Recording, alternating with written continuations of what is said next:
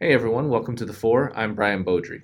Today I'm going to talk to Daniel Camacho, one of our new software support technicians in the United States. If you want to hear more from Pointers, please subscribe to our channel, just Point of Rental on the platform of your choice. And if you have any suggestions for us to get better or any ideas for a podcast for us to give you, email me at marketing@pointofrental.com. Let's get to it.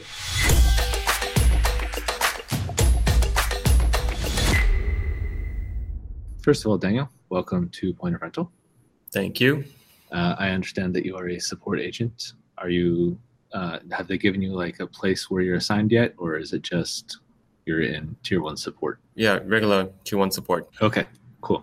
So tell me about your career leading up to this point. What's prepared you for where you are here today? I used to work for a software company back in Germany, where I'm from. I was doing a lot of customer support and also product development for an e-commerce section of the company. They do software for attorneys.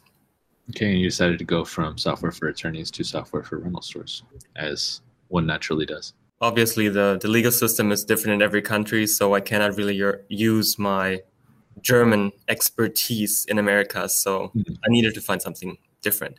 Okay, well, maybe you'll be able to advise our new German clients when we start getting these German clients I hope so. on some legal stuff. So what are your goals for this role? What does success look like for you?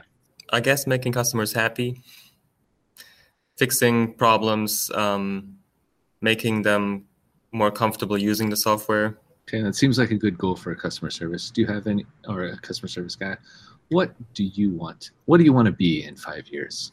It's kind of early to spring that on you, but I don't really plan my job future. Usually the opportunities come to me. I just give it some time and then we'll figure out. I'm comfortable with different departments or different jobs. So whatever comes to me, we'll see.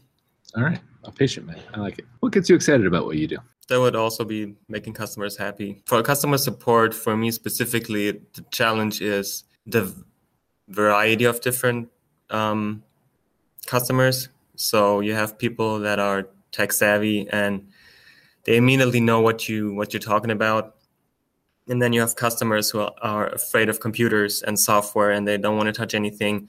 So it's giving every customer their specific need. You have subtle ways of doing that, I'm guessing. You don't just say, hey, are you scared of your computer? Like as question number one. You don't use that? No. Okay. No, I don't want to imply such things. Usually you can just tell by how people ask questions. I feel like that's a skill you develop over time in customer service.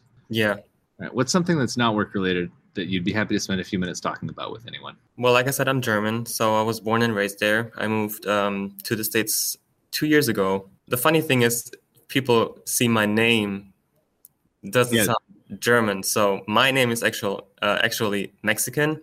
So I am a typical German guy with a Mexican name living in the States. Sometimes leads to funny confusion.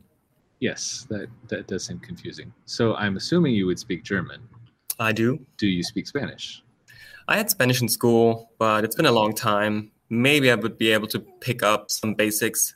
I also had French in school, but that was even more years past.